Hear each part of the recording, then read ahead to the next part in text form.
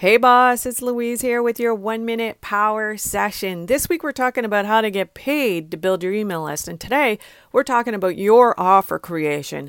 When promoting another person's launch, you should have your own offer. Why? You need to make it a no-brainer for them to opt in. I bought a course almost 3 years ago now of James Wedmore's, and I bought it through Rick Mulready. Why not buy a course and get bonuses of more training from someone who could help you even further, right? The key to your offer is that it should do what Rick's did. It actually was an additional training, like a Facebook ads. It's a perfect addition to your core offer.